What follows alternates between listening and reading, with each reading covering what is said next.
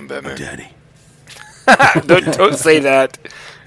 Don't say that like Don't say, that. call me Daddy. I said, I'm Daddy. I'm Daddy. That's different. I'm Daddy. Not really. Not when you say it to Troy. Yeah, not when you're saying it on a podcast that we're recording.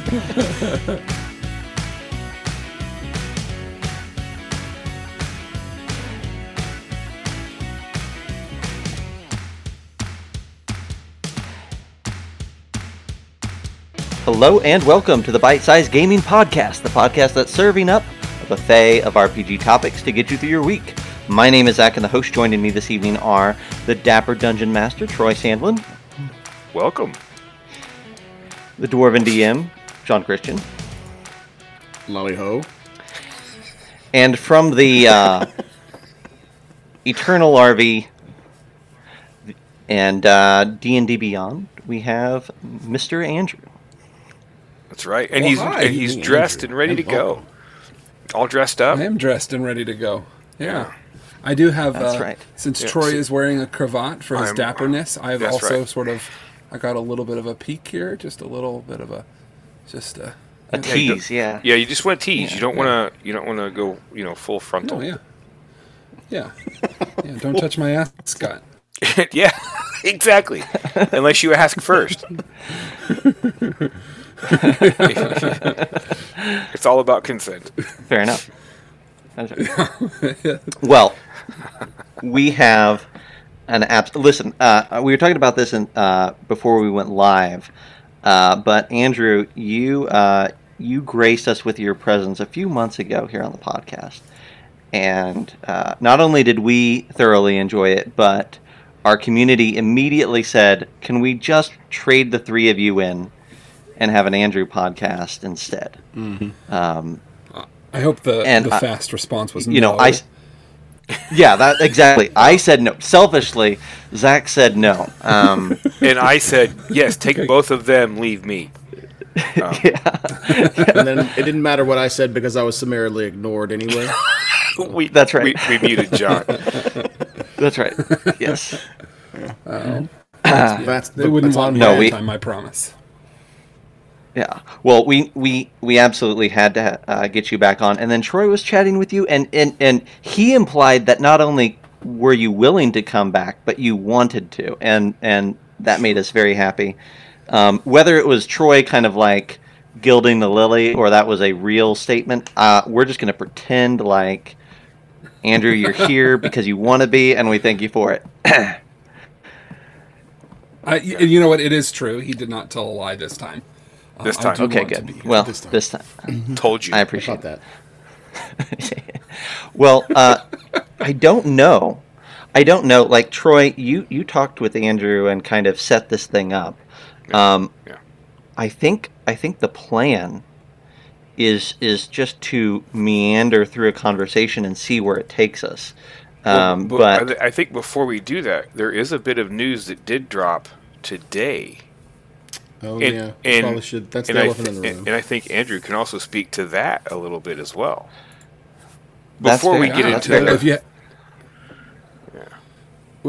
If you haven't heard, we now have a live new book available for pre-order. Funny enough, right before the Christmas season on D&D Beyond, for Critical Role and their new adventure. Well, their only real D&D published adventure. In fact, I think the only two books that Critical Role has published are world books, source books. So this is their first sort of adventure, and it's called Call of the Netherdeep. Yeah, I like that. I like the sound of that. Call of the Netherdeep. So, what do we know so far about this? Do we know, other than like title and like the front page, what has been published in the news about like level range or anything like that? Do we have any of that information yet, or is it just kind of like, hey, coming soon to a theater near you? We do. It is the first major adventure module, and it takes you from levels 3 to 12. Multi-continental story that spans... Unconventional. Yeah, unconventional. Well, yes and no, because the little mini adventures in the Wildmount book take you to from levels 1 to 3.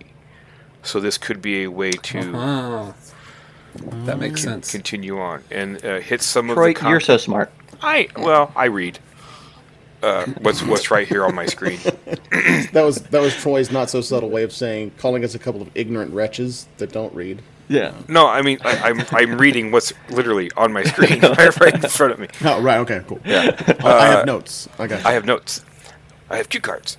It spans the scarred wastes of Jorhas, and it actually goes to the continent of Marquette, which happens to be the starting area for Season 3, or Campaign 3 of Critical Role. Okay. And it eventually plunges players into the Netherdeep, which is a terrifying cross between the Far Realm and the Deep Ocean. New magic items, creatures, and it introduces new rival NPCs. A new system that has never something that hasn't even been on the show before. So Interesting. Fascinating. yeah. Interesting. So now, is there? I also heard something, just rumblings about an Adventurers League component to this. Am I crazy? Have I you don't guys know. heard the same thing? That I have not seen yet, and I've been waiting to find out if we're going to get some actual official Critical Role Organized play Adventurers stuff, League. Yeah. Yeah. That'd be cool. If that That happens, would be interesting. open the floodgates, because here they come. Well, with the new Adventures League format, really all we're saying by that is that we get a couple chuckleheads into a dark room, and they, convert this book when it comes out to a series of modules. So that is definitely, I think, on the table one way or another, in one way, shape, or form. So cool, awesome. So okay, well, while we're on this subject, Andrew, as one who is in the know with D&D Beyond, I have a question for you. Yeah. See if you're okay with answering it. If not, it was a new Mordenkainen's book announced back at Celebration, and Yeah. that book, we know it's basically kind of a reworking of Tome of Foes with some additional content. I wondered though, is that something that we could expect, that new design of stat blocks and new presentation, is that coming to D&D Beyond, or is D&D Beyond kind of maintaining that they already have all that content, that you already have all that content in a different format, and not going to worry about updating it? Well, so the first thing I can say is we'll absolutely have that book. I believe the Wizards are going to do some interesting things with the release of this book. I'm not exactly sure what's public domain, where like the public knows and where I know, and what that stops. So I'm going to be a little careful here. But Sure. We're obviously going to get the book, and we're going to sell it on D&D Beyond, and it will be a thing. And so then the question then becomes, like, is all the content duplicated, or how does that all work? Honestly, that's something that our game content team, which are called the Lore Keepers, by the way, which is a rocking cool name. That's cool. If they put that on their resume, like if they build out a resume, is that their actual title that they have to fill in? I was a lore keeper for D&D Beyond.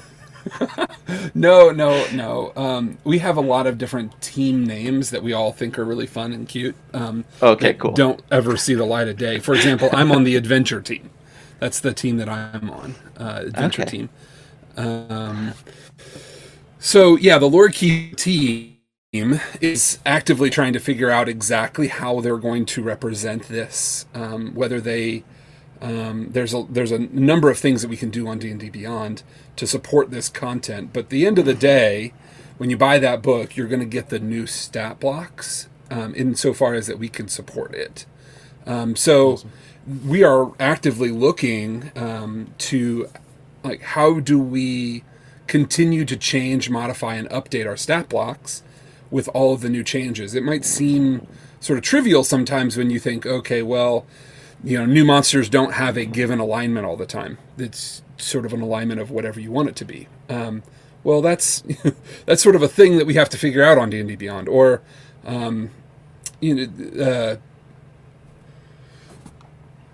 new actions and formatting and things like that can get difficult. So those are things that we are actively trying to figure out how we represent that on a stat block.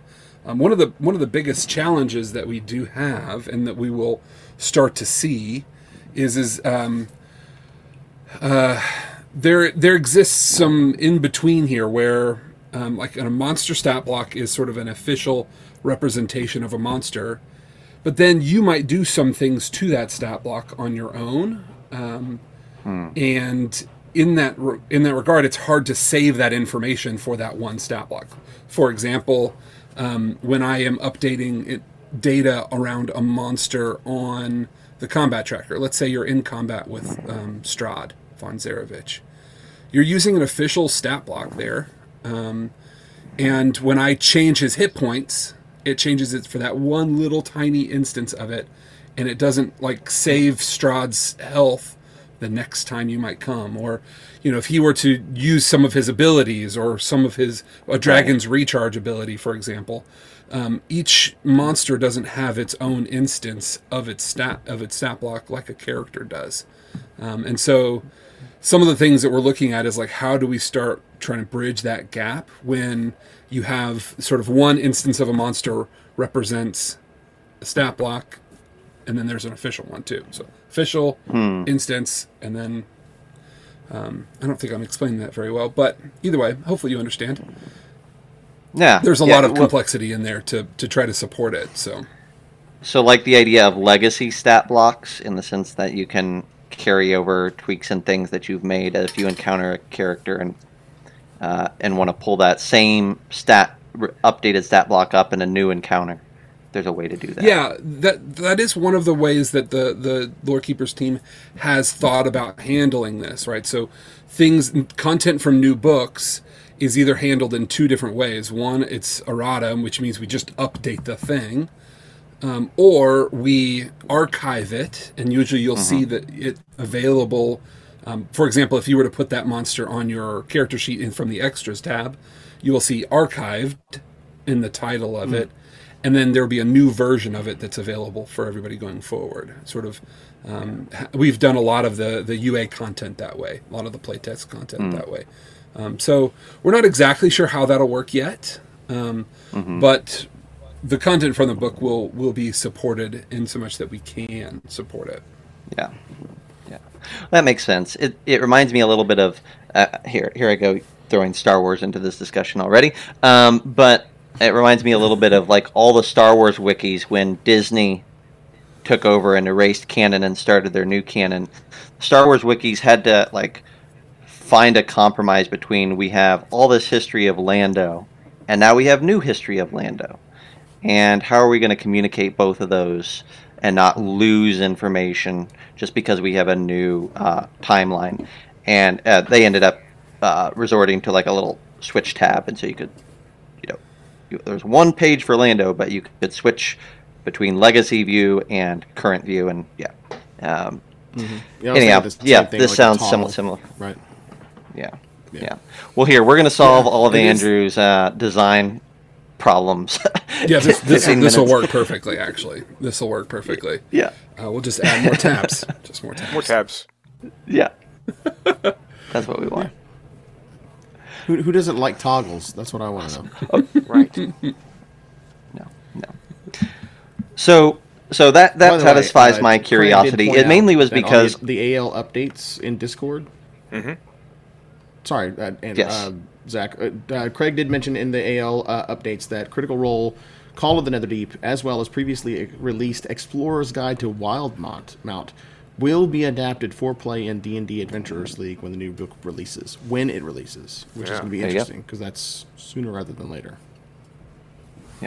Yeah. That's March, cool. right? March.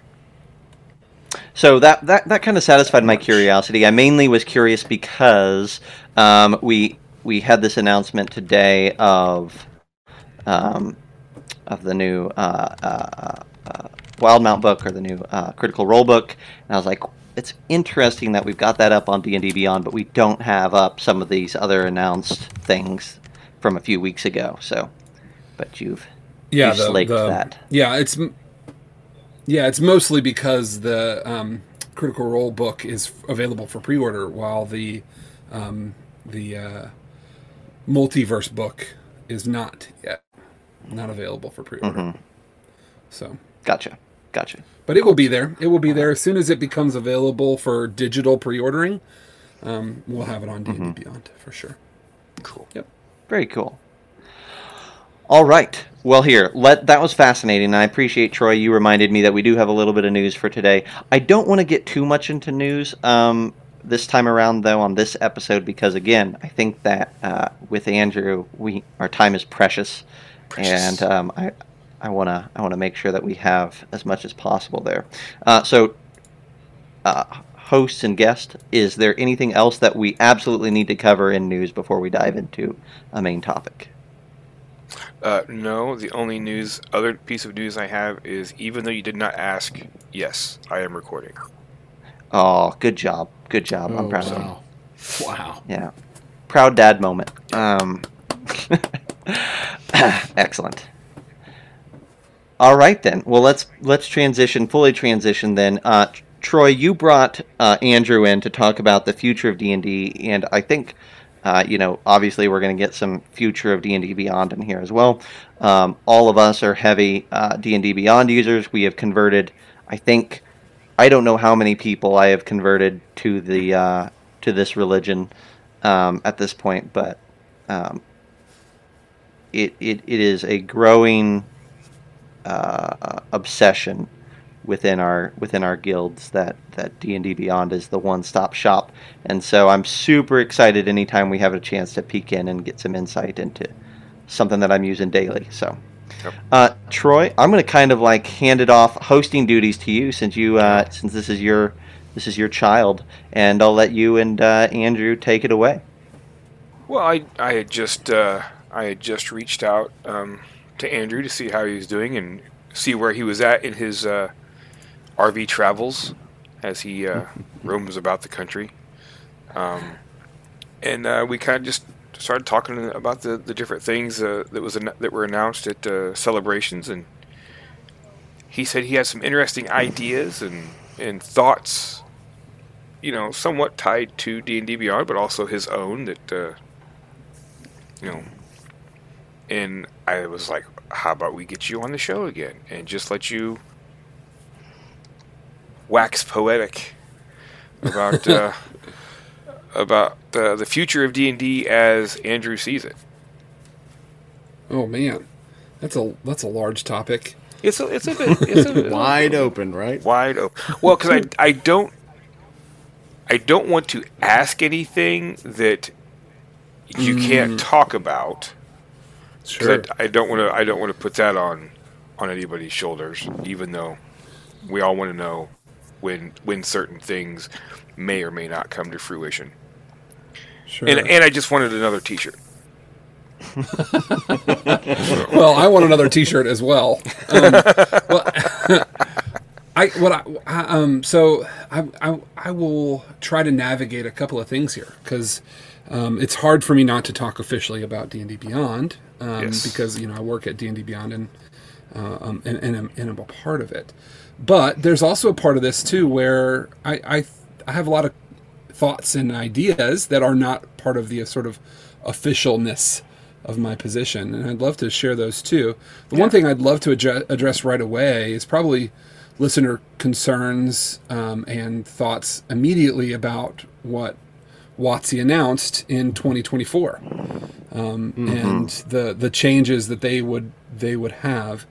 I can say pretty assuredly right now that I don't, nor does a lot of people at D&D Beyond are privy to what's happening in 2024.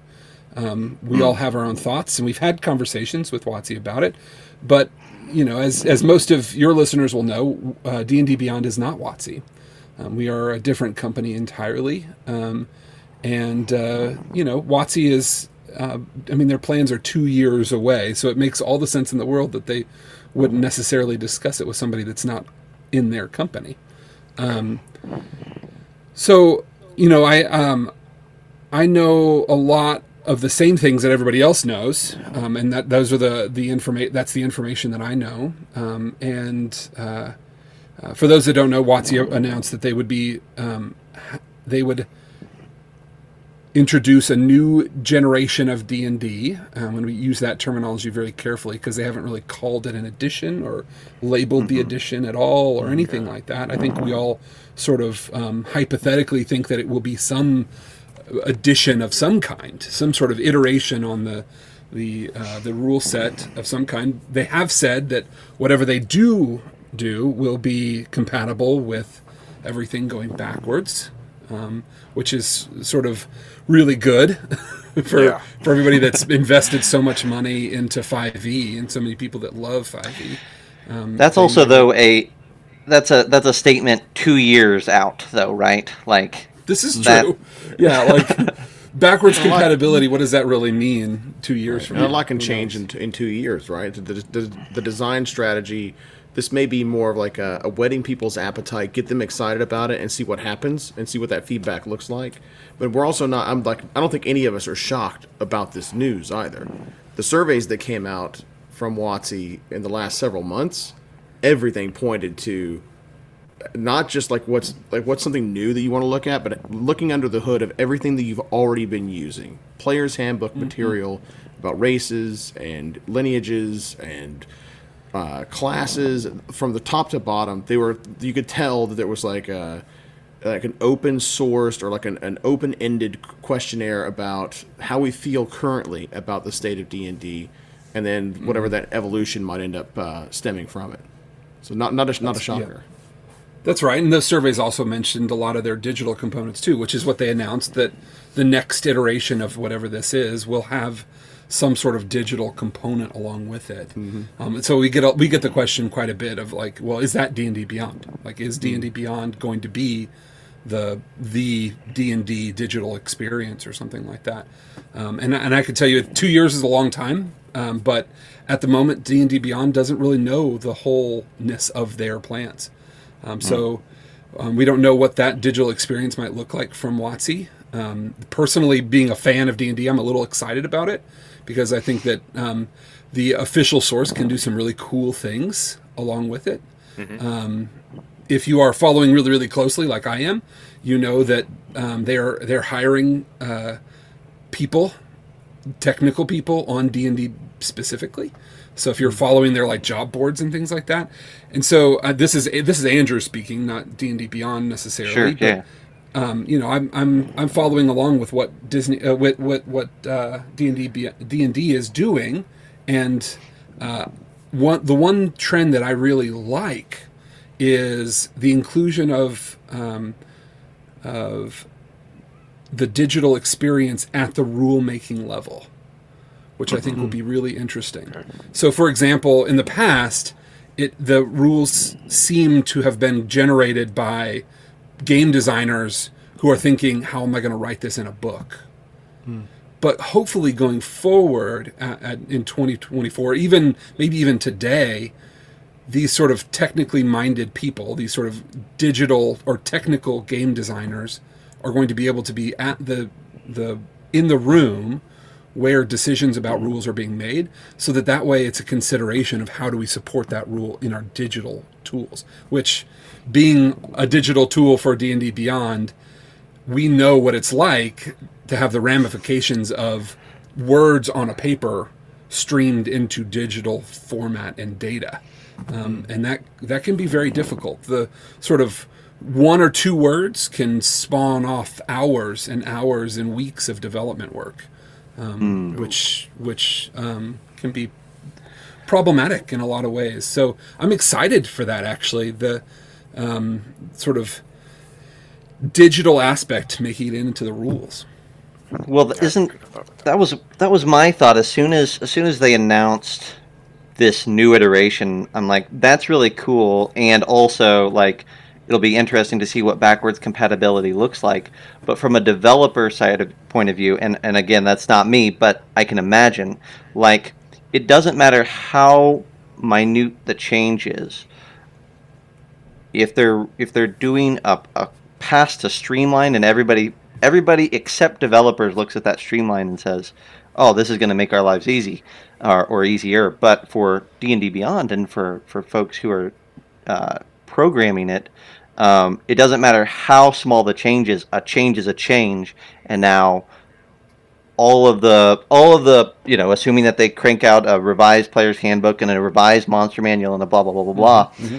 All of that now is like rebuilding, in some extent, all of the D&D Beyond experience again. Yeah. And in essence, we were just talking about the new multiverse book that came out, and mm-hmm. last year there was a lot of changes around Tasha's. I think these two books, this is Andrew speaking, I think these two books are emblematic of the kind of changes that might be coming for mm-hmm. the Player's Handbook, the DMG, and the Monster Manual. So if you look at, like, how does Tasha's kind of change the game and change that monster stat block? When this new book comes out for the multiverse, how does that change the stat block some?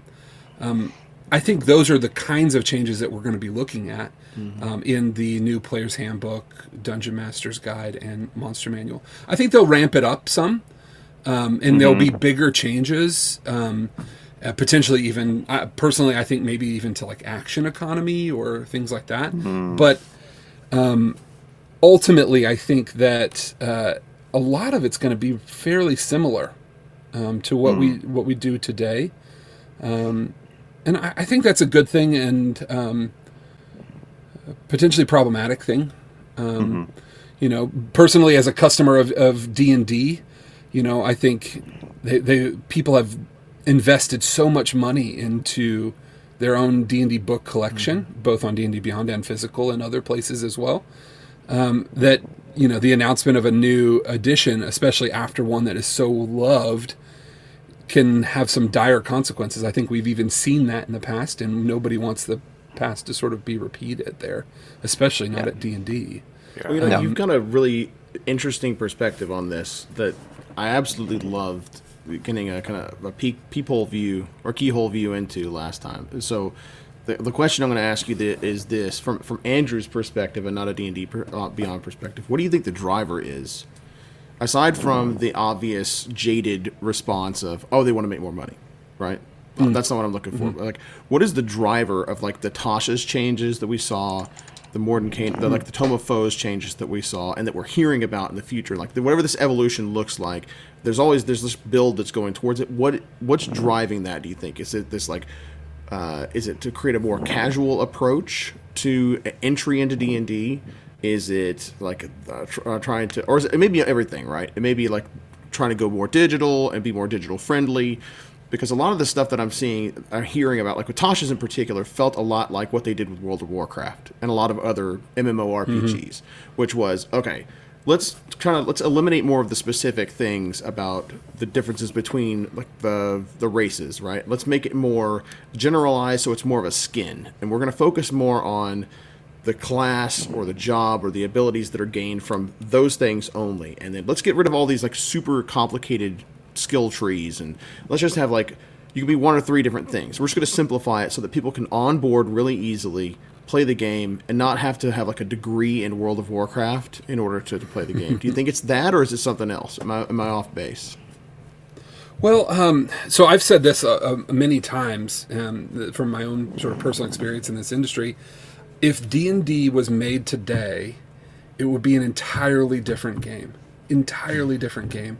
It is because of the history of D&D and all of its iterations of THAC0 and so many other things, heavy use of percentile dice through a lot of it, that it is designed today. So it is continuing to build on that, iterate, and change, right? I don't think that there is a huge shift in everything. I think it is going to be continual modifications as you go. It's observing. It's people like Jeremy Crawford observing what people have trouble with, simplifying, making it interesting again, simplifying it again, making it more interesting, and then simplifying it again. And I think that's what we're seeing here. As any kind of edition gets 100 books or so in it, I mean, you're going to have so much bloat in there that things are just naturally going to get harder and harder and more options and more options. So you've got to have sort of like a redefining phase to say like, okay, let's make it more simple again. And then let's blow that out. And then let's make it more simple again. And then let's blow that out. So I think that is a part of it. But to be honest with you, I think the biggest driver is sort of completely off of your thought train there. But I think personally, there's two big drivers.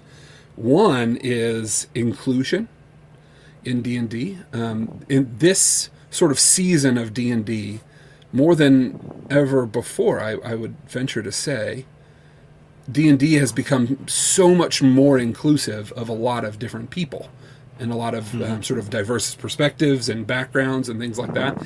And they want desperately, I believe the people at D&D want desperately to make sure that their game, the thing that they're making, is just as diverse as they are as well, and the people that play it, with a whole new generation of people playing it. So I think a lot of the changes you see in Tasha represent that. A lot of the changes you see, you will potentially see in the next book, which, by the way, I don't have the contents of Morton Canis Presents Monsters of the Multiverse, so I don't know. But from what we've heard, I believe you will see changes similar to that. And then I believe even more so into the new player's handbook and all of that. Just sort of not everybody's always good and not everybody's always evil. And the gender specificity and sort of diverse cultural ideas, I think, are going to be sort of all over the place there. So that's one of the major driving factors. Is I think looking when the writers of some of the books now look back and think, oh, boy, I didn't really mean for that to be a man necessarily, or a woman necessarily, or whatever. I meant it to be sort of a generic thing so that people can assume it. I think they're looking to do that in the future. The second thing I think that they're using is this sort of digital aspect of it. And that's what I get real passionate about, obviously, because D&D Beyond is a digital tool. But it's something that I am super excited about, and I think I talked a little bit on the show last time, and that's, role-playing as a whole is a publishing industry, right? And that's the industry it's in, is publishing. You don't have a book, or you don't have a game without a book. The rule set is essentially a book. But the interesting thing is, just like technology has done in many, many major industries, sort of like convert it from a logistics industry to a technology industry, I think technology is hitting the gaming industry, the RPG or tabletop RPG world, and converting it into a digital world, a technology world. And I'm excited for that. It's going to be a slow go, because, everybody's used to buying the book and having all the rules. But I think that there will be a very interesting future for us where maybe you don't have to buy the book in order to play. Maybe you can, just play online with the things that you have, and get the rule sets from there. I don't know what that will look like. But I'm excited to see that that transition from sort of a publishing industry into a digital industry.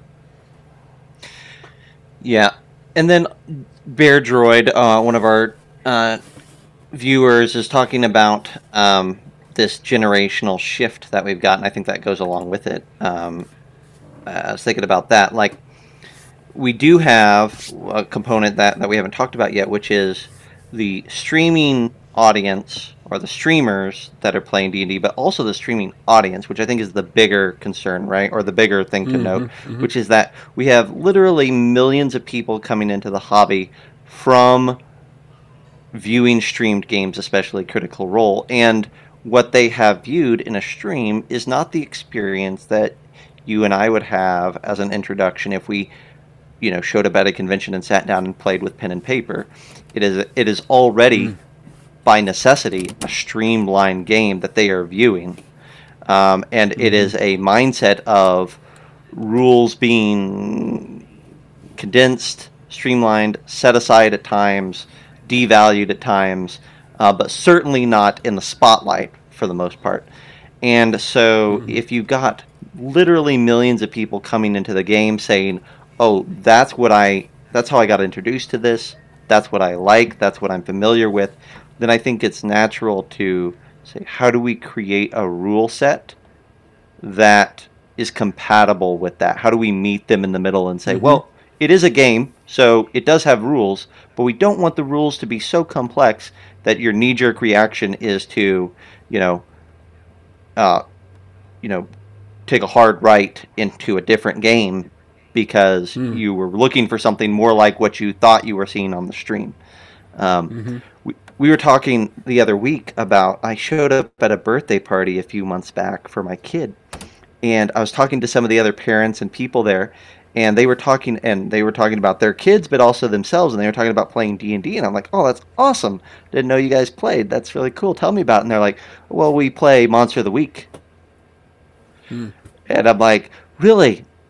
And you call it D&D? Well, yeah, it's D&D, right? Like, it's all D&D. But we don't really like the official D&D, so we play the Powered by the Apocalypse D&D, or we play the Kids on Bikes D&D. Like, that's fascinating. It's fascinating that it's becoming a Kleenex-style brand. But the reason that that's happening has to be something that WotC is keeping an eye on, which is saying that people are bouncing off of complexity and looking for something simple. That I think that's a great point, and that's absolutely what I mean by, like, D&D. If D&D was made today, it would be an entirely different game, right? It would just be a very, very different game.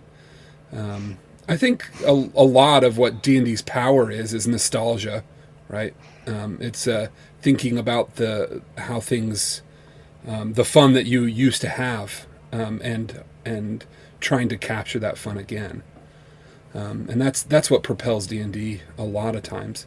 And I think you're right. I think there is sort of a level of the creators of D&D looking to make sure that it still is that game that you remember, but is not so complex that it takes 8 hours to make a character, right? Right. I just hope that they're not looking at this rules change as, how do we make it easier for streamers?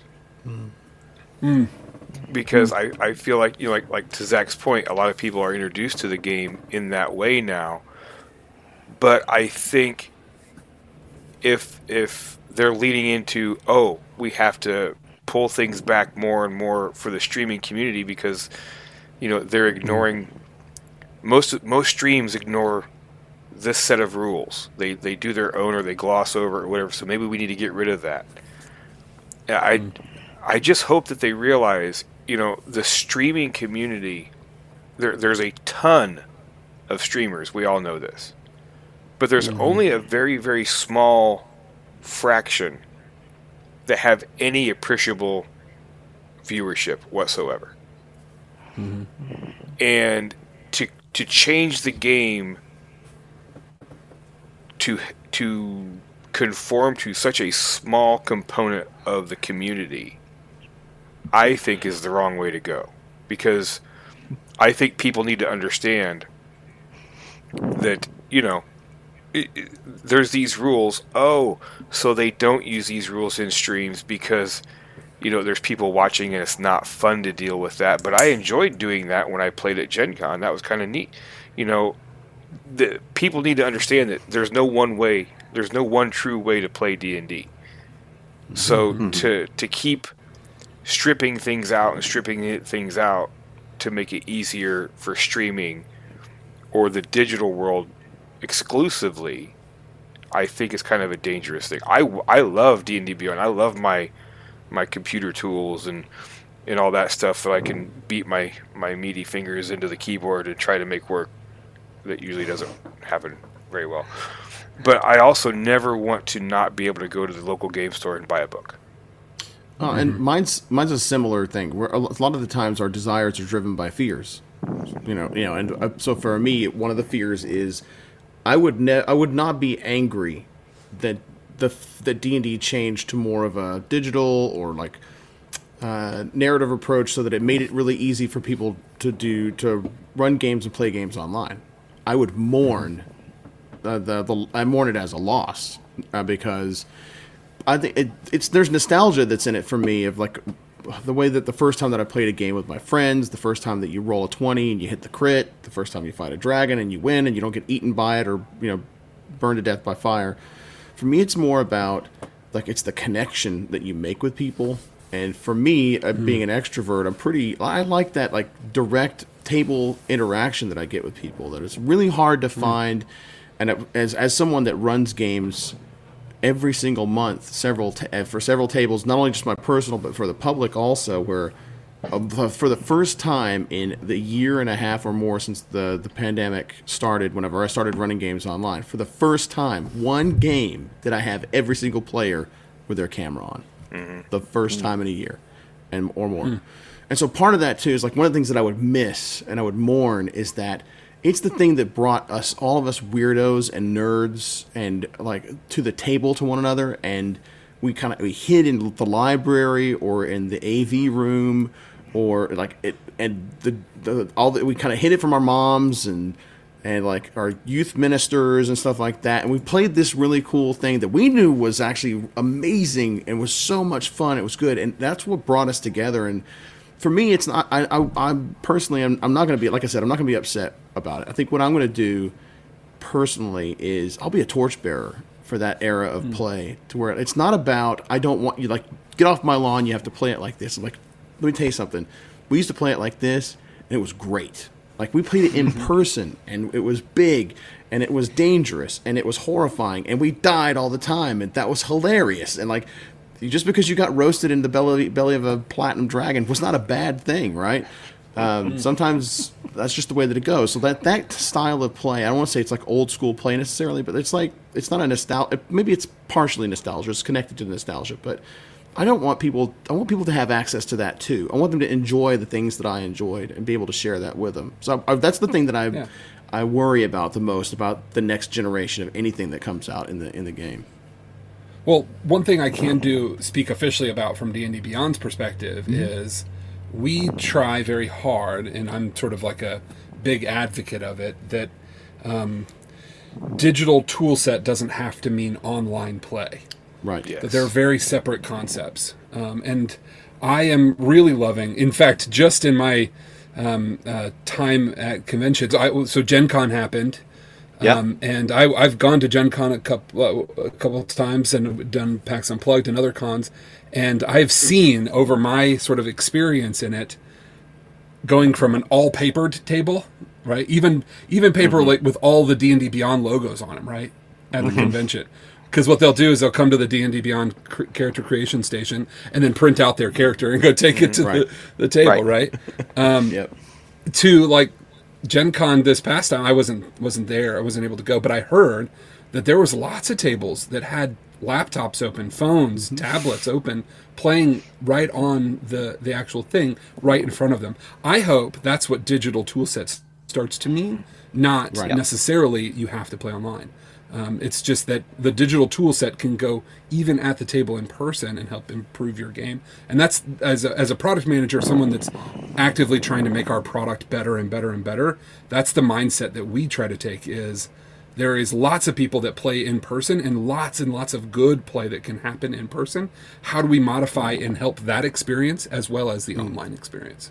Well, bless you. It's funny that it's funny the way you put it that way, because I'm one of those DMs that, yes, I have the adventure printed out, and it usually has the stats for the monster in the back and all this stuff, at conventions. But I also have my tablet up, and I'm using D&D Beyond. And I don't even think of it as a digital tool. It is a tool in my DMing toolbox. And it's just as natural to use it as it is to thumb through the monster manual, or to use a dice tray, or to have my dry erase board. I want my tablet with my access to D&D Beyond with me every time I play. And it's yeah, I don't look at that as being the digital. It's just it's weird. It's like it's just part of the thing. I'm just worried about Good. everybody worried about make it easier to watch online or to that kind of thing. But yeah, I totally like how you're the philosophy behind it. One of the things Man, that, I don't know if I've comforting told to you me. all. I don't know if I've told you all this before, but one of the things that we tell ourselves is, it would be easy for us as a digital tool set to call our competitors all of the people that do something digital that we do, right? For example, Roll20 or other tools that are out there, Fantasy Grounds, things like that. That they are our competitor. But actually, the mentality that we take and what we really try to do at D&D Beyond is to say what our actual competitor is the solution to the problem, right? And right now, the solution to the problem at the table, and most often, is a pen and paper or some sort of manual way of doing it, right? And we think to ourselves, is there a better way? So, for example, for the character sheet, I mean, forever it was a piece of paper, drawing it on there. You'd have to draw your own boxes for the character, and then you would put that in a sleeve protector, and then you put that in your notebook. And, that's the manual way of doing it. And so we think to ourselves, is there a better way using computers and technology? Yeah, a digital character sheet is absolutely a great addition to that, right? And so we think of our competitor as actually being that manual way, not the other people that are doing digital things, but rather that manual. Can we improve that experience at all? Yeah, and I think maybe we had this discussion last time, but I think the only inhibitor for some folks, because I see the convention experience as the place where the hardcore people come and they play a bunch of games, and then they go back to their home groups and they go back to their other communities and they share what they experience there, right? And so it's a small fraction of the community, but it's a very focused, dedicated core group. And the unfortunate side of that, and I think the conventions are starting to help us navigate this. The unfortunate side for many conventions is that it's very difficult to get strong wireless internet inside those convention halls, right? Yeah. And so for me, as someone who only at this point ever uses D&D Beyond for my games anywhere but at a convention, that's the last breaking point, is saying, can I rely on having internet there? And the moment is no, so I'm out of luck. Let me throw this one out there, though, because I had the same worry, I guess, but I took my iPad and I downloaded every single friggin' book, so I didn't have to have the internet. It's there. So all I have to do is click the button one time while I'm at home. But I think the only problem after that, outside of that, is going to be just having the battery life for all of your devices. But other than that, that's how I solved that. I had the foresight of just making sure that everything that I had was downloaded just in case I needed to reference it. And then, boom, there it is. Yeah, as a reference tool, I think it works great. The app experience works great as a reference tool. Zach, as a person who uses the browser iteration of the site every day, goes onto the app and says, I wish it worked like the... I wish I could open the browser on my laptop and use it. Like you got an instance or something like that on the back end that would allow you to use stuff offline. It's a small dream, but we can navigate away from that. But I think that's the last step is for getting not just the smattering of laptops and tablets, but just chock full of tablets and every DM running from a tablet or a phone or a laptop at a convention is getting that internet experience up. And I will say that Gen Con from this year compared to Gen Con of 2 years ago, where we couldn't even get Wi-Fi, is a night and day difference. So we'll get there in the next couple of years, and this will all be solved. I tell you, it was a lifesaver having access to D&D Beyond at Origins for me, because I didn't have the physical copy of the book on hand yet, and so just being able to reference it, even with the spotty internet that we had in the hall, was huge. Somebody was saying I hadn't memorized the Harengon race or the fairy stats or anything like that. So being able to access all of that stuff at the flip of a switch and a couple of swipes made a huge difference not in my experience necessarily, but for me to create a really great and easy experience for my players. It really helped out with that too. Was there anything else, Andrew, that as you were listening to those celebration announcements about the changes to 6th edition and some of their core philosophies going forward that really struck you as fascinating? Struck me as fascinating. Well, I think we touched on a lot of them. I'm trying to pick out one that we didn't touch on. Let me ask you, how about this? To narrow it down, is there a product that's coming out that you are particularly excited about? Like a book or whatever.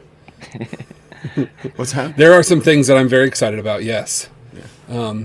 But things that I can talk about. Well, I'm a big fan of Critical Role. I've watched all but the last 10 episodes, which is about 30 viewing hours, or actually probably 50 viewing hours or something like that. So I just haven't gotten past those last 10 episodes. So I've not seen the final. Don't tell me what happens in the final of season 2. So I'm excited about that new book. It's been really cool watching that sort of world develop and morph and change. And I think that will be a really interesting book to see what comes of that. Yeah. From what I can talk about, that's the thing I think I'm really excited about. That's fair. Whenever I feel like the guy, I am that guy. Whenever you're in a room full of people that really love football and they want to talk about their favorite teams, or they talk about a game, and I'm just sitting there going, I'm glad you like guys like football so much. I'm not upset with anybody about it, but I just I love that Critical Role brought people in. I just can't. I've tried. I really have. I've given it the old college try, and I couldn't. But I think that's all. It is great though, and you can tell it's one of the additional a driving force that some people lament. You hear the complaints about, God, another Critical Role book. They promised us some old school stuff like Dragonlance, Spelljammer, Dark Sun, whatever, and it's another Magic the Gathering book, or we're getting a Magic the Gathering book instead, and stuff like that. I get that though. From all these new players are coming in. That's what pulled them in. So you're giving them that's what they're expecting right now. The rest of us are just gonna have to kind of hang out until we finally get some love, and when we do, until they get to your IP. Yeah. Well, that's right. And whenever they do, by God, grognards unite. Yeah. Because do not piss and moan about not getting Dragonlance, and then him and haw about getting it, or complain when you get it, because at the very least you're going to get something. So I mean, we got Fizzban, right? We did. We got a weird looking Fizzban though. That's my only complaint about it. Fizzban looked a little bit like Tommy Chong. In his image. I was not expecting that. Well, he looked super mellow. Super mellow. I always kind of pictured, as I read those novels, him as... Did you really? Very, very mellow. I did not. Well, I did. Okay, so if Fizzban is Chong, who's Cheech? Oh, well, it's got to be the dragon he's got it with him, right? Because he has a familiar, not a familiar. He's got an ancient gold dragon that is a parakeet or something, right? Bear droid. Paladine's not here, man. Not here, man. No, it's Paladine. Let me in. It's Paladine. Paladine's not here. But if those of you that are listening or viewing at home did not realize this, the Draconians are represented in the new book in the proper way. In a proper way. Without Explain using yourself, sir. sir. Without using your silly designated names. Oh, man, I will windmill on you, sir. Bo Blash and Bubble Snobs. Super triggered right now. Did you say Bumble Snobs? Bubble Snobs. I think there's a book in that somewhere. I think so too. I will say the new book is amazing. I have read it, and I'm pretty excited about it. So. And it got pushed back. It got pushed back. About it, so thank you for rubbing it in my nose. Yeah, a little bit. Yeah. Awesome. Yeah. Just by a little tiny bit, I think. Right. So does D&D Beyond have to adhere to that pushback as well, or do they get to release it when they? No. Yeah, we have to push back too. Yeah. In fact, usually the way it works is Amazon gets to actually release it. Yeah. is the way it really happens, because Amazon doesn't care about anybody else in their books, and so they release it when they want to release it on Sunday night, and then we're like, hey, we want to release it. Which was very odd today, that Wizards actually beat Amazon to the punch to announce the Critical Role book. I thought that was fantastic. I think it's because they announced it so far in advance. Like if you look at how far out they announced that Critical Role book, it's like... Yeah, it's a 6-month pre-order, my friends, which is unheard of at this point. A whole year. Yeah. I was actually joking with our marketing team. I said that the next book is going to be announced and available for pre-order before the author knows they're going to write it. Yeah. It's almost like Kickstarter. They get the call the next day after the notification. Hey, we just announced this new book. Oh, that book looks cool. What's it going to be about? I was looking at you would tell us. Right. Yeah. Oh my gosh. There's so many things. Like I feel like it's been forever since we heard Strixhaven was coming. It's been like 2 months, but there's so many things been announced since then that we're kind of in a glutton. Almost now, kind of forgot about it. We also have a couple of questions from chat, and I think we should hit those before we close out here. Bear Droid is asking, so Roll20 is doing a second screen beta at the moment, and I'll kind of reflavor the question a little bit here, but this may be something that you're not at liberty to say, but Beyond 20 has made the leap possible for a ton of people. I have had, I don't know how many people, numerous players who are fully vested in Roll20 slip over to D&D Beyond at this point because of that Beyond 20 plug-in. Thank you, Troy.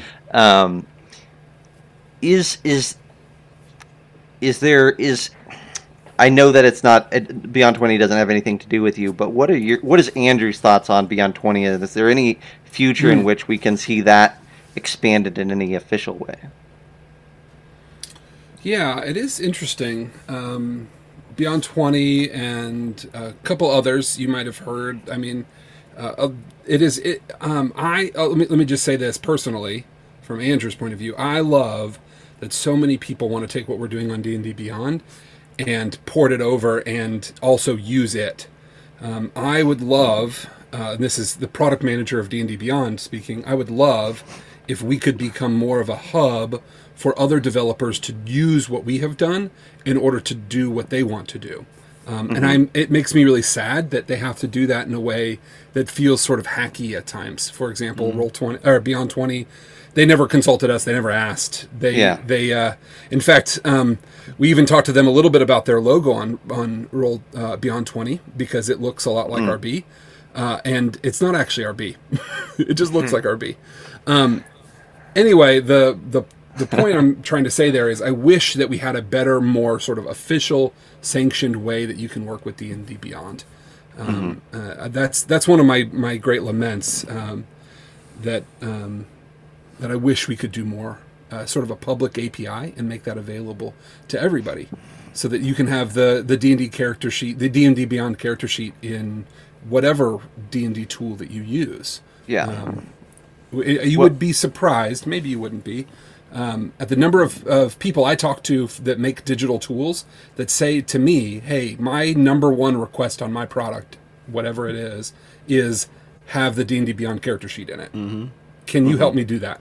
And I say to them, I would love to do that, but I cannot, unfortunately. Yeah. Well, I will be the first to sling some salt then, because as Roll20 is what I use because it's the best that I can find for what we're doing now. That it says a lot about a product whenever you bypass what's integrated in with Roll20, because it is not user friendly, it is not easy, and even if you have all the books purchased ahead of time, like I've got everything's purchased in Roll20 already, but I've got D&D Beyond, and my players for my regular game still won't use the Roll20 character sheet. macros and all the other kind of little bells and whistles and stuff that I can use, they're still using D&D Beyond because it is so freaking user friendly. So, well, and Beyond 20's got about 300,000 downloads of the extension. That doesn't give you like actively using it, just that it's been downloaded that many times, and that does not go unnoticed by us. In fact, another one called Above VTT, which uses D&D Beyond to create a VTT, is also sort of something that we're looking at and analyzing. I can say that they are not officially sanctioned, right? Like I'm not going to say like they are there, but I appreciate what they're doing, and I wish that we had a sort of a better way for them to be able to do it. Yeah. I mean, it justifies and enhances the D&D Beyond experience right now to be able to fuse a VTT to it, right? And I think we talked about that a little bit in the previous thing. I know Craig here in chat is demanding that we discuss the possibility of a Beyond VTT, and he really wants you to give a hard date as well for when we could see that.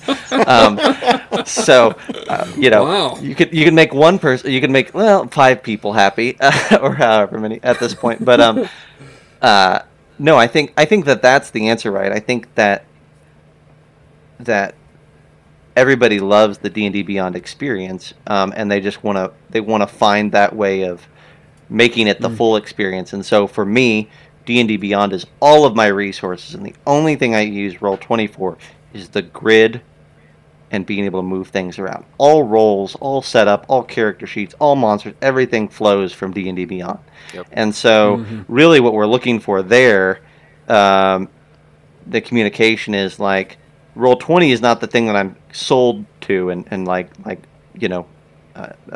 attached at the hip to. It's your program with D&D Beyond, and so I am curious to see if we can at some point get a taste of maybe what the Andrew VTT experience feels like that bypasses that Roll20 experience altogether.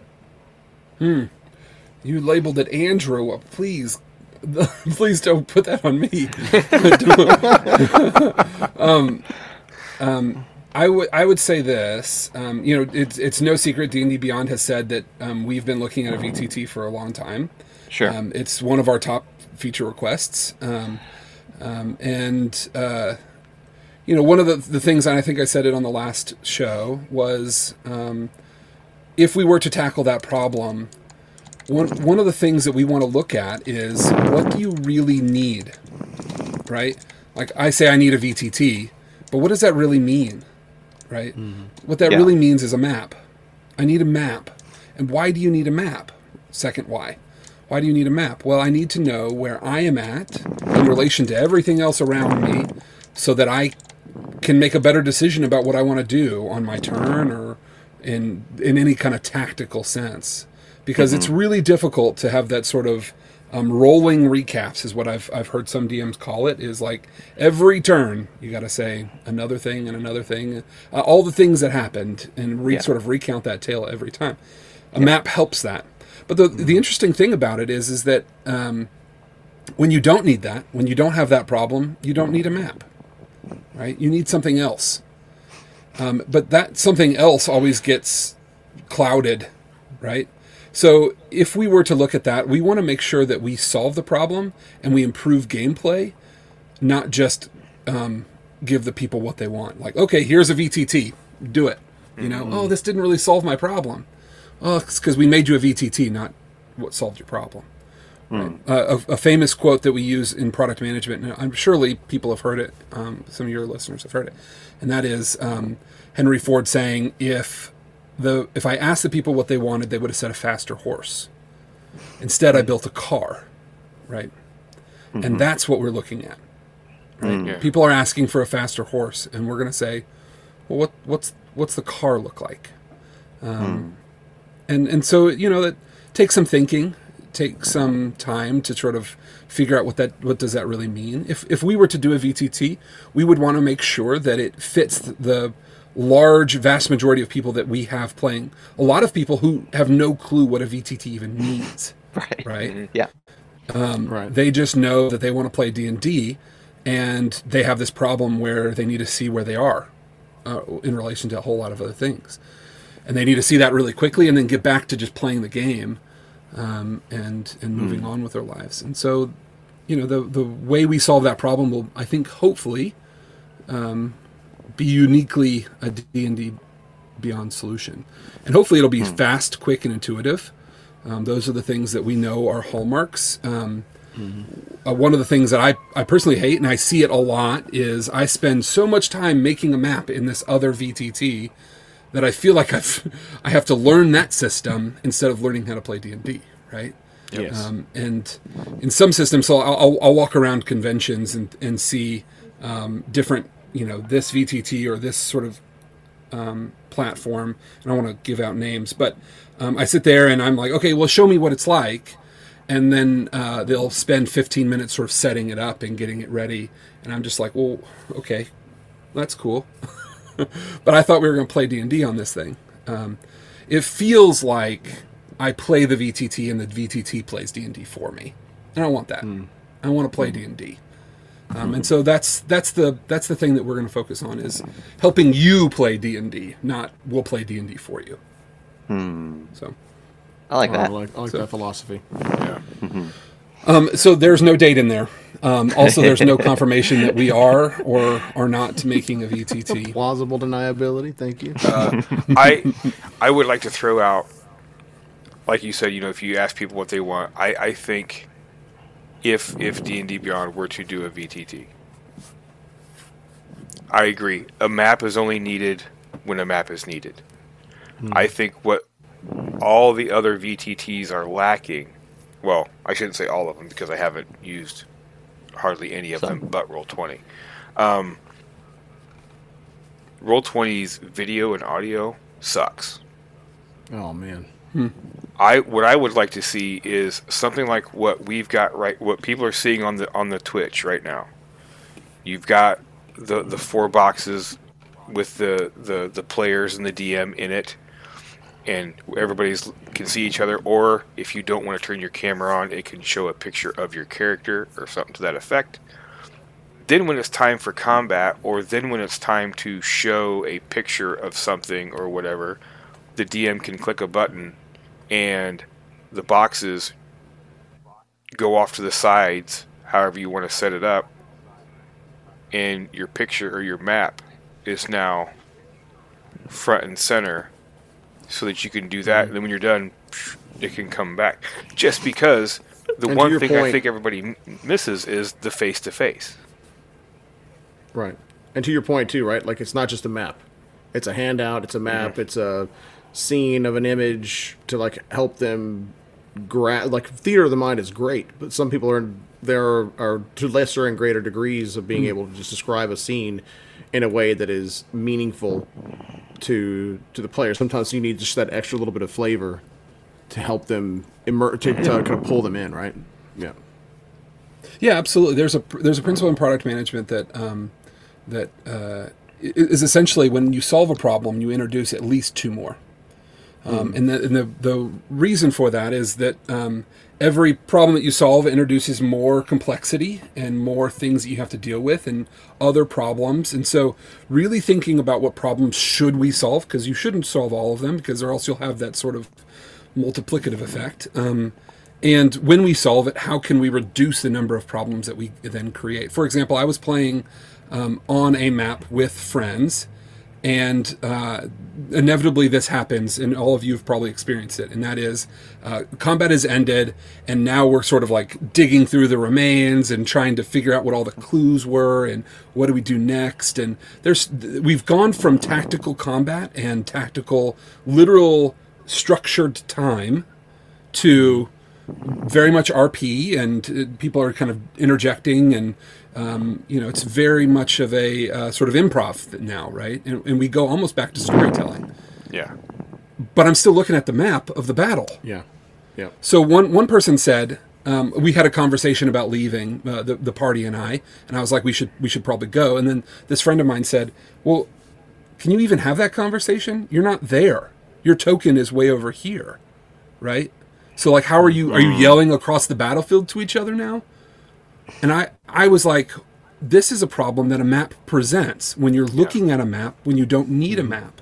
Because in our minds, had we not had that map, our sort of theater of the mind would have connected the dots, and it would have said, in order for me to have this conversation, I would have naturally just come over and experienced that conversation, and we're all grouping up after the end of this thing, and right, I don't have to keep my token updated on every single place that I'm at with every conversation and all of that. Like, when I don't need a map, when I don't need to figure out where everybody is at so I can make better decisions about what I want to do, I don't want to have that in front of me. Yeah. It influences my decision making and my mind's eye of that experience, and it gets in the way. So I told him, well, I just assumed that we were all together, and so in that instance, I kind of want the map to go away. Like, send it away. Show me something else. Show me a list of the treasure we found, or send me a picture of just the image of the cave that we were in, or something like that. Yeah. Very much. Yeah. Very much. Is there anything that you can talk about that's not D&D? Like, what do you have next coming, or what does your crew have next coming for, like, Cortex? Oh yeah. So the Tales of Zadia has come out, and it's really interesting. I have not actually played with our tool set yet, unfortunately, just because I'm so focused on D&D. But we do have a tool set in order for you to play. In fact, we were at Gen Con showing it off. People were playing it. And the thing that I think is really interesting is that rule set was designed with digital play at its start.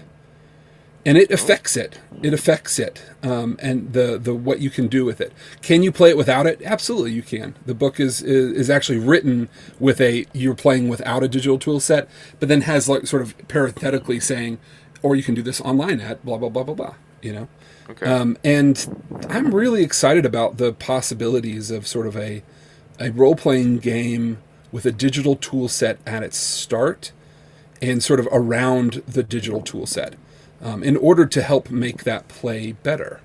I think it'll be an interesting sort of experience to see how that works, and to see how that grows, and how the character creation process can be improved because of digital tools, how the storytelling process can be improved, and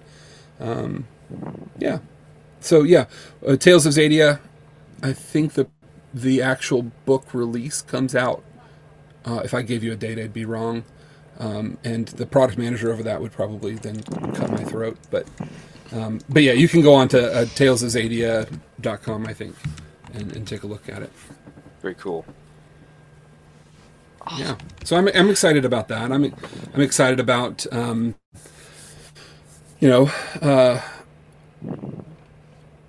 other opportunities that we might have with Cortex Prime system. So if you go and find the Cortex Prime book, there are a couple of worlds within there that are pretty cool. I've even created my own universe, or my own role-playing game off of Cortex Prime called Free Robots, where you the character creation menu is a brochure for a sort of 1920s style, think like Iron Giant, right? Yeah. And that sort of era of sort of robots, and like the 1920s, and almost like a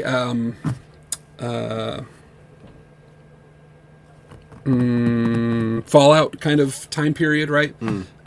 You go through and you create your robot, and you are literally the attributes that you give it and the skills you get it are like programming languages that you install, and systems and hardware that you apply to it, and until you have this robot. And then it starts with all of the robots are stranded on an island and are woken up outside of their normal purpose. These robots are created by a company for sort of household chores or to accomplish some sort of task. And this corporation creates these robots for you. That's the menu that you go through. But something happened in transit, and these robots are found stranded on an island and woken up for whatever reason. And so now you've got this sort of like dual purpose of like, I was created to do one thing, but now I've got to learn how to do something completely different.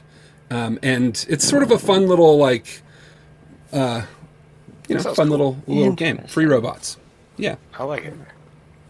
yeah. Interesting. All right, I'm going to be honest. I have never checked out the Cortex website until Troy brought it up and you started talking there. Now I've got my reading material for a while because this looks fascinating. So It's a really interesting way to sort of create it, just like Genesis and others, GURPS. It's a really interesting way to create your own role-playing game. And the way that Cam, who works with us, wrote the book is there's all these things that you can add to it and take away that help, that you can say, okay, I want to apply this sort of mod to this system because it feels good for this kind of game, or take it away. It is a multi-die system, and then you create a pool, and then you roll that to try to create a success. And the ingenious part of his sort of game design for it is that it kind of balances itself out in a lot of ways.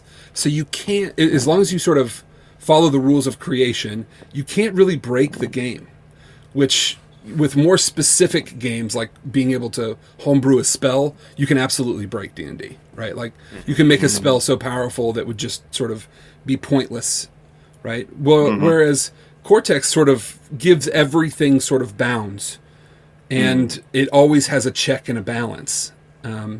And so you can't really sort of break the game unless you are really trying to, which is sort of an interesting mechanic of it. So fascinating. Yeah, one of the questions that just came up in chat was asking, do you feel like it's super crunchy, like a GURPS, or is it more rules like Fate?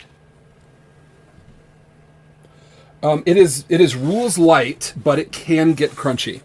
It can. It is very narrative, so it does not have like an action economy necessarily. There is no like you can travel this far on a map sort of thing. But trying to discern what you want to do can get kind of crunchy. So the way Cortex Prime and Cortex games work is you have at least 3 parts of your character. There are distinctions that everybody comes with. Then there are some sort of an attribute of some kind. And then like maybe skills or powers, or there's all these other things, but usually there's at least 3, and then maybe more. There's a relationship module, so you, like if I'm working with somebody else, and then each one of those things is connected to a die, and that's either a D4, a D6, a D8, a D10, or a D12. One of those 5. So that gives you the scale of like what's good and what's bad. D4s are the worst, and D12s are the best. And you add up everything that you can kind of make it. So when you want to do a thing, like I am going to make a gun, I would take one of my distinctions, so thing I'm known for, and maybe that's like, I am a rugged gunsmith. Okay, so I'm going to take that D8. And then I have a skill of actually like machinery, so I'm going to take that D12. And then I have dexterity, right? So I'm going to use like a dexterity die of maybe a D10 or something. And I take those 3 die, I roll them, I take the 2 highest of all of the dice in my dice pool, I add those 2 together, and that becomes my number. So at any point, the highest you can go is 24, because that's 2d12 plus the max, and the lowest is 2. And that is the number that you use to determine whether you win or lose. The DM then does the same. So there's no DC. The DM has their own sort of pool. They determine like, okay, is this a difficult task or not a difficult task? Then they roll it. They pick 2 and then go from there.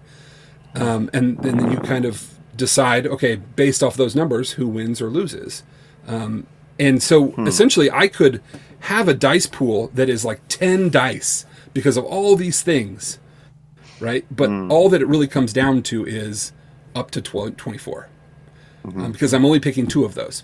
Now, here's the catch, and here's the sort of flip side of that. Every die you add into it adds another opportunity for you to get a 1. And on a 1, things happen. You gain stress or some sort of negative effect that can happen on you. So I'm strategically thinking about how many dice do I actually want to risk so that I can get a good result, but also potentially harm myself as well. In fact, you could add so many dice and get so many 1s that you actually take yourself out of the scene for that round or that sort of area of play because you got so many ones. So you might make a gun, but it backfires in your face, and you now have to go to the emergency room, right? You were successful. You did it, but you got a lot of ones. Well, listen, I'm going to pay you a compliment here, Andrew, because it's very difficult, I think, to communicate how a game feels and plays to somebody who knows nothing about the game in a short amount of time, right? Like, and I feel cool. like you just did that. So you probably saved me a whole bunch of reading and pondering, pontificating about Cortex, because I think I understand this now, and I'm more intrigued and I think we can grasp it. So, what we need to do probably at some point is just have an episode where we talk about Cortex, because Or just have an episode where we play Cortex and Andrew could run it for us. Yeah, I could run free robots for you. Yeah, I robots. want to play some free robots. Yeah, or we could That'd be play the game fascinating. that I made for my kids called Cat Chi, which are magical cats with powers. My two daughters love magical cats, and so I made a little game with Cortex called Cat Chi. I'm allergic that to cats. sounds that one too. awesome. Okay, well, then not that one. I'm down. Let's make that happen, because Yes. this is interesting. I'm interested just because I'm interested in systems, but also I'm interested to see, like, okay, so we've talked to you now 2 times on the podcast, but plenty more than that off the recordings, about how do you design a game with the digital interface in mind. And so, you know, in the D&D sense, that's hypothetical still, right? But we've got an example of what that could look like here, and so that'd be a really fascinating endeavor. So awesome. Well, hey, that feels like a good spot to kind of wrap this up. Andrew, thank you so much for coming on and chatting with us again. Yes, You know, Zach, indeed. thank you so much for listening to me for an hour and a little bit. I really appreciate it, because I like to talk. And I also like to hear what you all have to say and what your listeners' questions are. It helps me understand more about what people are wanting. So I appreciate it. Thank you very much. I enjoy it. Is there any place that you would like to send people to, social media or website or anything other than D&D Beyond, of course, that you would like people to head to? Yeah, you can find me on Twitter, AC Searles, Searles. Yeah, that's my Twitter. Awesome. Perfect. Cool. Yeah, don't look right. at TikTok. I am on TikTok, but I don't have like little videos, so don't go there to look for me. Oh, he does all the dances. I try to do every one of the dances. Yeah. I've got them all saved. I don't haven't published any of them. So are you like a dances are TikTok just for me. lurker, like Troy then? Like Troy's a TikTok lurker. I am He a has- TikTok he- lurker. Yeah. Okay. Gotcha. Yeah, Well, I like following when a lot we of the figure it D&D out, we'll pass it TikTok, along, yeah. and Yeah. I will say a lot of the people that do D&D TikTok stuff, I have tried to get in touch with specifically. So I want to talk to those people and hear what they got to say. So if you do TikTok a lot and you want to talk, actually, if you want to just talk, you can go to our the forums on D&D Beyond and then go to our feedback section, and that'll follow all those links, and you'll find a place where you can leave feedback on D&D Beyond. But also in there is, and I can actually stick it in the Discord too, the link is a link to my calendar, and you can create a little 30-minute sort of session. I try to leave it open-ended for anybody to kind of come in and have a chat and ask questions, and I also have questions. It's a chance for me to ask questions of you. So I'll leave that link in the chat, and anybody that wants to talk and Ooh, man. wants to answer questions Oh, for I me, love then that. schedule a meet. How many Open consecutive calendar, my 30-minute? Open calendar. How many consecutive 30-minute windows do you have? There are some limits. How many users do you have? Or how many Completely listeners? open. Awesome. Well, hey, You can also get in touch with the Bite Size Gaming crew, not just on the elusive Twitter. At this point, I'm not sure who you would be talking to if you hopped onto Twitter and added us. It's a Russian bot at this point, probably. But if we're lucky. I think so, yeah, that's right. But you definitely can do so on Facebook, because we are there and we will happily respond. You can also head over to Discord, where we have really excellent chats going on very consistently, and we'd love for you to be a part of them. The last thing that we would ask for you to do is, if you are listening to this on your podcast player, give us a review, a rating, and a share and a subscription, or some combination of those four things. Because that's how more people find us and become part of this fun little community. So, all right. Well, thanks again, Andrew. Thanks, John. Thanks, Troy, for hanging out yet again this week. And until next week, we'll see you next time. Yeah, thank you, chat, and have a great game, everybody. Yep. Happy gaming, safe gaming.